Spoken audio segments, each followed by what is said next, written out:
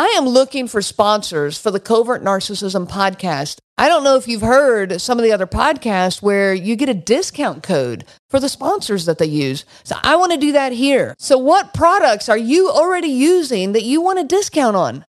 I can be an affiliate for you. Or what products do you want to try? I don't want to do this with just random stuff.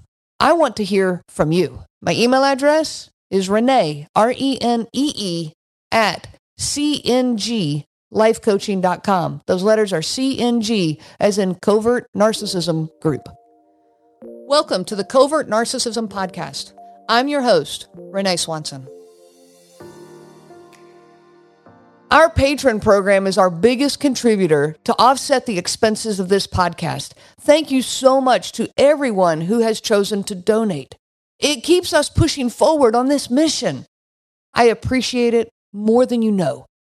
To become a patron member, if you're not one yet, click the link in the bio, and I am incredibly grateful for your support. Welcome to the Covert Narcissism Podcast. I'm Renee Swanson, your host, and thank you so much for being here today and joining us. I have a really special guest here today, and I'm thrilled to introduce her. Her name is Erin Riley, and Erin, thank you so much for being here and for just all the work that you do. I just want to right now say thank you, and then we're going to introduce kind of what that work is. Well, thank you so much for having me today, Renee. It's an honor to be on your podcast because my topic is covert narcissism, right? And so this is the podcast for covert narcissism and the people who have unfortunately had dealings with folks like this. So information coming. Yes, and that is my whole mission, is just to get all the information out there we can about covert narcissism. So Erin has written a book. It's called A Dark Force. And I have read this book, and I'm going to tell you right now, I could not put it down. It's been years since I've read a book that I read that fast. I just inhaled it. It was so incredibly compelling and very, very relatable, very affirming to what I had been through. You know, there are subtle differences, but we live so much of the same stories that it really was very relatable to me. So, Erin, thank you. For starters, thank you for doing that. Well, I had to write this book, Renee. Anybody who's been through a relationship like this, there's a lot to unpack in the aftermath, a lot to kind of like reprocess. So when you're in a relationship with a covert narcissist, you may think things are going pretty well. They might be very helpful. Mine was very helpful around the house, and everybody outside the house thought he was great. What a nice guy. So helpful. Aren't you lucky? And then, of course, while they're gaslighting you and doing all this other crazy stuff at home, you're questioning your own sanity here. Like, maybe I am the one that's the problem. Maybe it is me. And so I'm here to tell you it's most likely not you. And so I wrote the book to help people understand the subtlety of covert narcissism, because you and I have spoken before, Renee, and the behaviors are very similar, relationship to relationship, narcissist to narcissist. And so if I can sort of take the lid off that and tell people how they behave and how you might feel in their presence and some of the things they might say, perhaps they would recognize that in their own relationships and maybe pay closer attention to what's going on. Hopefully so. And then either not dive into that relationship or at the very least not spend decades at it. Yeah. Decades, right? I was 20 years, two decades. And I didn't meet my narcissistic, this is my second husband, until I was 40 years old. So I thought I was good to go. I'd been independent and living alone. I had a big career and whatnot. But I almost feel as though he stole some of the best years of my life, because from 40 to age, say, almost 60 years old, when you're supposed to be like really vibrant in your life and really, knowing yourself and at the top of your success and whatnot, feeling best about yourself. That's when my life was crumbling and I could not figure out what was wrong. My health was going like off a cliff. I couldn't sleep. I was riddled with anxiety, while my husband's going, but honey, I love you. And I'm like, oh, it's not adding up. Something's really deeply wrong here. But, for me, I grew up in a very dysfunctional family, like a lot of people who become chosen, we'll say, the chosen few or chosen many. And so I don't really know what a healthy relationship feels like. So I really enjoyed the attention I was getting from this person. And I kind of went with that for too long. And it took a long time to figure out what was happening, almost 18 years before I realized that I was actually in trouble. Wow. Wow. And that's not unusual. I mean, that is so incredibly common. And what you mentioned earlier is just how subtle the abuse is. And that's where the covert piece comes in. That covert versus overt discussion that so many of us are having is we don't see it as abuse. And so we think that the problem is ours, like we're seeing something wrong or we're not fully understanding or whatever. Did you go through that as well?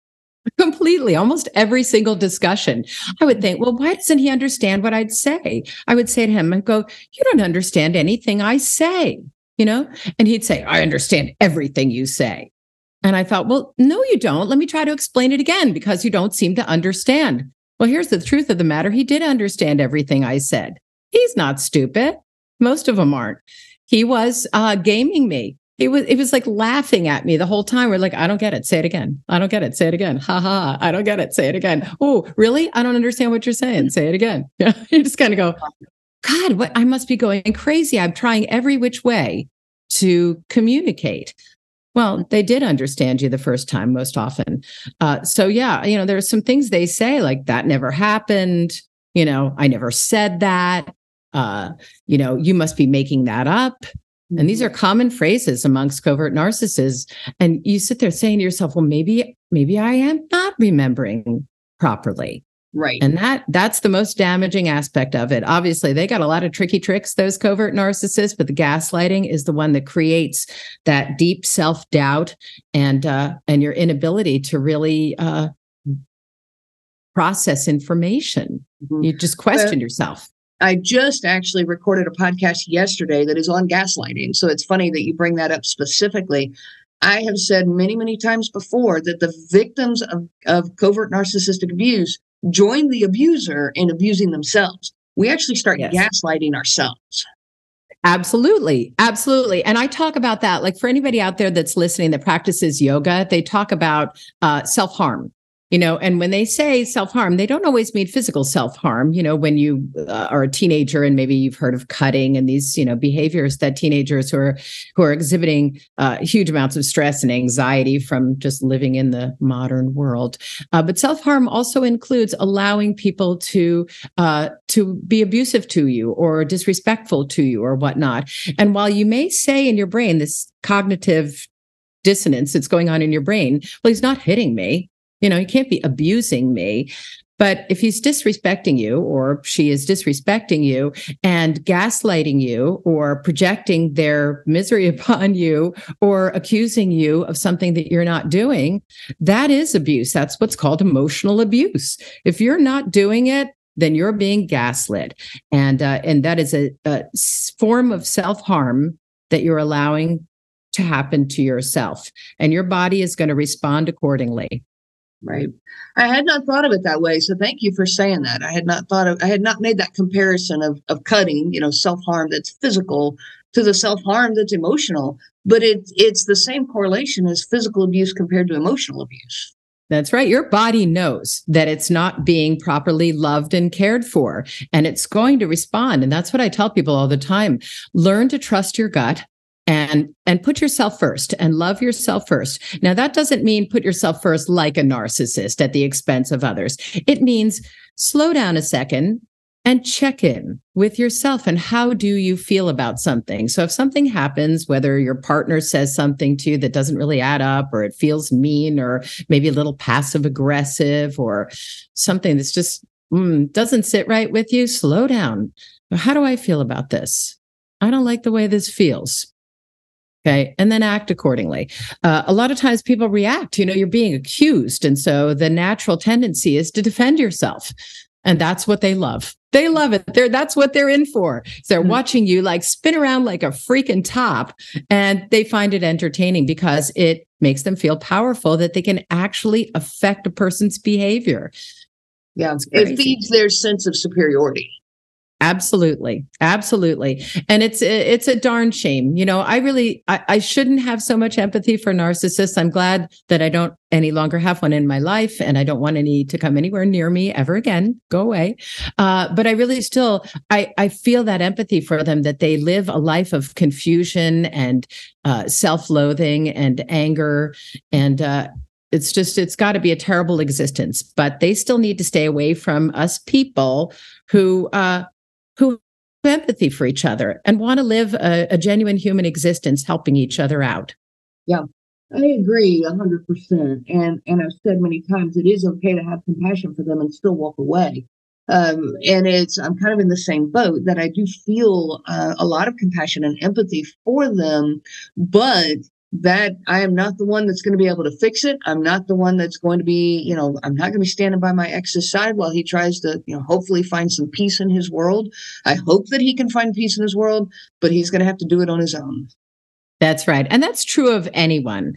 But, some people who are not narcissistic can change to some degree.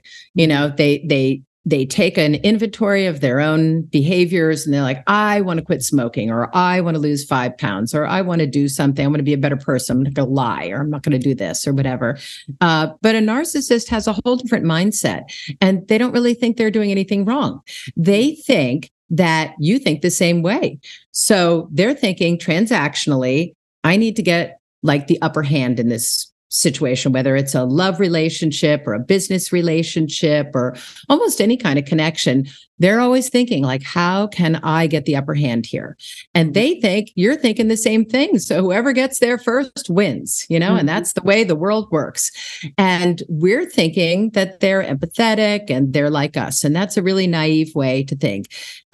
People out there, you need to know that there are people out there that do not have your best interests in mind. And they're not all psychopathic serial killers. There are people walking amongst us that, through no fault of their own, probably the way they were raised or some other thing that maybe happened to them when they were very young, they are thinking how they can get what they want from you.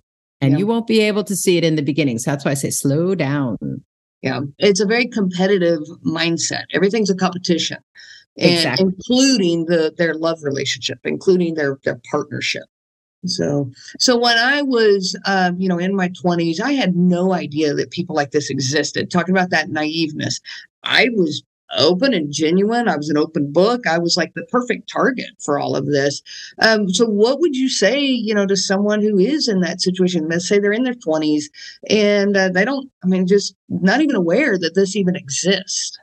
Well, I'm hoping that our discussions will reach these people. I have my book on TikTok. I know there's a lot of younger people on TikTok, so I'm hoping that I can get some traction there at some point, because we just have to keep sending this information out to people, because if it doesn't come through your family system, if your parents don't warn you or you don't get this information early, maybe your parents never really had to deal with any narcissism or anything like that.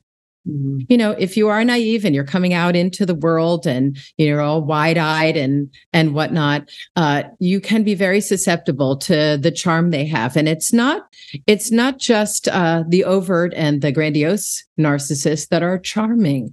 There's a little vulnerability that the coverts sort of seem to present, that makes you sort of feel a little sorry for them. They're a little victim-y. Maybe their ex, was crazy and hurt them or cheated or left or did something. And, for people like us who are overly empathetic towards others, just like I said, you could be being taken advantage of. So slow down and listen to how you feel inside when you meet a person. When I met my narcissist on the very first date, there were 3 different bad feelings I had.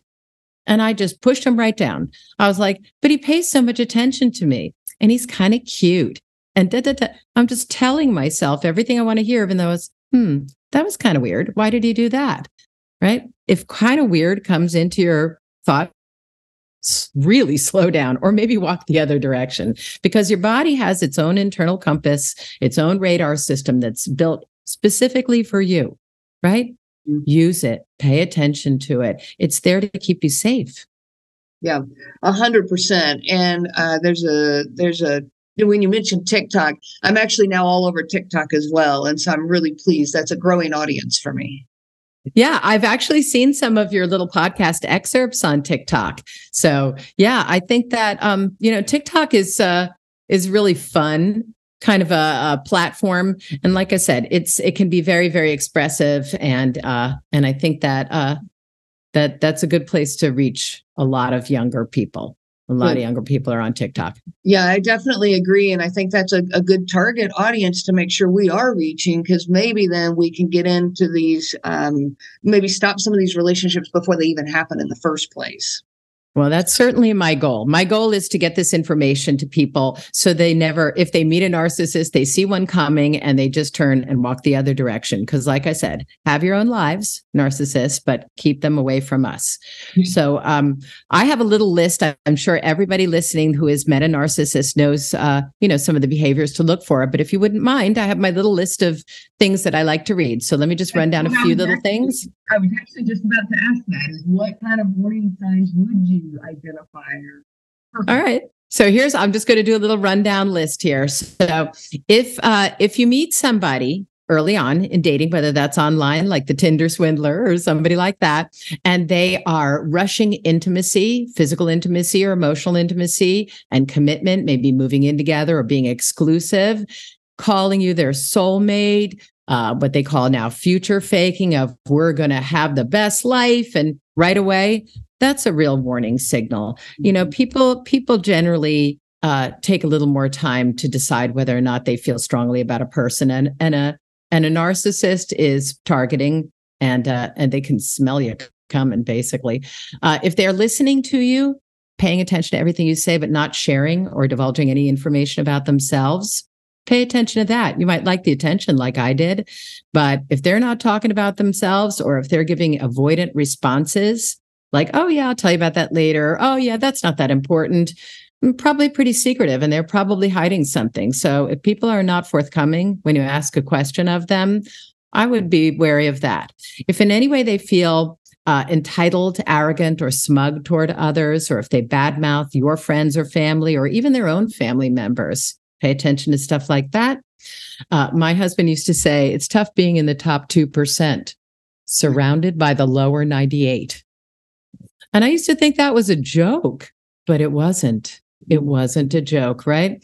All right. So blame shifting. If you're in kind of a discussion with somebody and they turn it back on you to change the topic on you, and you're like, whoa, we were just talking about what I was talking about, and now we're talking about something else.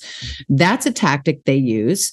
Passive aggressiveness, little underhanded kind of comments toward you. They are hypersensitive to criticism. So anything you could possibly say, like, oh, do you think you should have done that? Or would you mind closing the door? You're going to be punished for it. Punishing is a big thing with narcissists. And you may not realize you're being punished because they might be smiling at you while they're doing it. Right? That is really very true. Very creepy, very controlling. And then, of course, like we already spoke about, gaslighting. If anybody tries to deny your version of reality, get away. Get away. You know what happened to you. You do, right? You do. So that's just every single time. If somebody gaslights you, just walk away, because that is a real trick. So those are some of the things. Any one of those items should be cause for a pause, right? Pause and slow down. But most narcissists possess all of these qualities. Yeah, very true. And with, like, I know in my situation, we moved way too fast in the relationship. We were 4 months of dating, then we were engaged. 4 months we were engaged, and we were married. And I was older. I was 26 as opposed to 20, which to me at that time I thought, I'm older. I know what I want. I'm independent. I've got my excuse me. I've got my perspective good. And so I really just kind of put all my guard down and went all in. And some people I know in narcissistic relationships are like that, but I have others who they say, well, I've known him since I was in high school, and we've known each other for 8 years before we got married. So there does seem to be a pretty big spectrum there. Well, I actually was with mine 5 years before I married him. So that was a long time. And we moved in after about 1.5 years of dating. I can tell you, if they are goal oriented, if they see something they want, they can keep that mask up for a very long time, 5 years, 8 years, 18 years for me before I really saw the devil underneath my husband. And I had seen little glimpses of it. There were times when he dissociated in an argument where his eyes rolled back in his head and he was like shaking and angry. And he was obviously going back to wherever this horrible psychological narcissistic injury happened to him. I believe that my husband was emotionally 15 years old. And they run the gamut. They can be, 18, 5, whenever something terrible has happened to them. But mine turned into a teenager, like a sort of a large toddler. But yeah, it was only a few times, maybe I think 4 times in 20 years that I saw him do that. And that's not enough for me to say, he's scary and that's a problem. I would sort of be able to make excuses for it and rationalize. And that's a real strong skill that I have. And I wish I didn't. I wish I didn't have that rationalization skill. I understand that. Yeah. Trying to unlearn that one, unlearn the rationalization skill. Yeah. That's a skill that gets us into trouble a lot. Yes. And I think it comes from our desire to give someone the benefit of the doubt. And I want to be able to give people the benefit of the doubt, but unfortunately, that's easily manipulated. Yes, absolutely. Like I said, it's naive to think everyone thinks like you empathetically. The information just needs to be communicated and sent out there into the world, that it's not just everyone is a wonderful, nice human being doing their best, and then there's serial killers. Right. There's a whole spectrum of people with different sets of behaviors and goals and ways of getting their needs met. And, without going too deep into it, because I know you go into this all the time on your podcast and in your discussions, but most of this, they think, relates back to early caregiving. Mm-hmm. So if you're a little baby and you cry and nobody comes to feed you, right, or diaper you or hug you, the things you need as a baby, you have to develop other methods to get your needs met. And they may be somewhat coercive, because it should just be that you cry and mommy or daddy or grandma comes and gives you, your food. So you can't change this behavior. It's so ingrained in a person. This is how they get their needs met. And it's unfortunate that people have to live with this affliction. And I call it an affliction to some degree of having narcissism. But narcissism exists on a spectrum like autism. Some people have narcissistic traits, and other people are truly at a disordered level of thinking and are quite dangerous to those of us who are, just empathetic and easily sucked in. Or to some degree codependent. If you're overly empathetic, or if you're a little bit of a people pleaser, or you want to make peace, you really are potentially very vulnerable to people like this. And so just, don't change who you are. Don't change who you are. Just get smart, and check in with your gut. That's why I say that all the time. Don't override your intuition. Your brain is a very tricky thing up there. It'll tell you whatever it thinks you need to hear to survive. Yep. Yeah. That's where all the cognitive dissonance comes in. So, Erin, thank you so much for being here and for being on this podcast, and for the book that you've released and the work that you are doing to help our world. Thank you so much, Renee. It takes a village, of all of us who have been through this. Not everybody gets out of this in a healthy, positive way. Some people are trapped in these relationships financially or for health reasons and whatnot.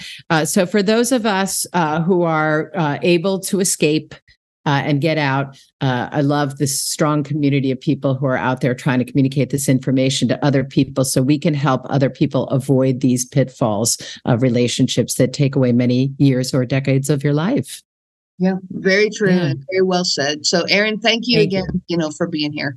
And everyone out there listening, her links for how they can find you and access to her book and all of that will be in the show notes for this episode. Erin, you want to just tell them your website real quick so they know where to find you? Sure. It's the name of the book. It's adarkforce.com. A Dark Force. And the subtitle is 20 Years with a Covert Narcissist. So the title Covert Narcissist is in the title of the book as well, too. Mm-hmm. So A Dark Force, but I'm on everything. I'm on TikTok and Instagram and Facebook and, have a website and doing lots of podcast interviews and talking to people all over the world. And it's really interesting because people have been affected by narcissists in all aspects of their lives all over the world. And it does seem to be growing. So it's important that we continue the conversation. Thank you. Very much so. Yeah. All right. Well, thank you for being here. And Thanks. Everyone out there, I wish you so much peace on your journey of healing. You have been listening to the Covert Narcissism Podcast with your host, Renee Swanson. Be sure to check out our website at www.covertnarcissism.com. There you will find many resources just for you to help you on this journey. You can also reach out to me by email at Renee, RENEE, at cnglifecoaching.com. Those letters are CNG, as in Covert Narcissism Group. I do look forward to hearing from you. I wish you so much peace on your journey of healing.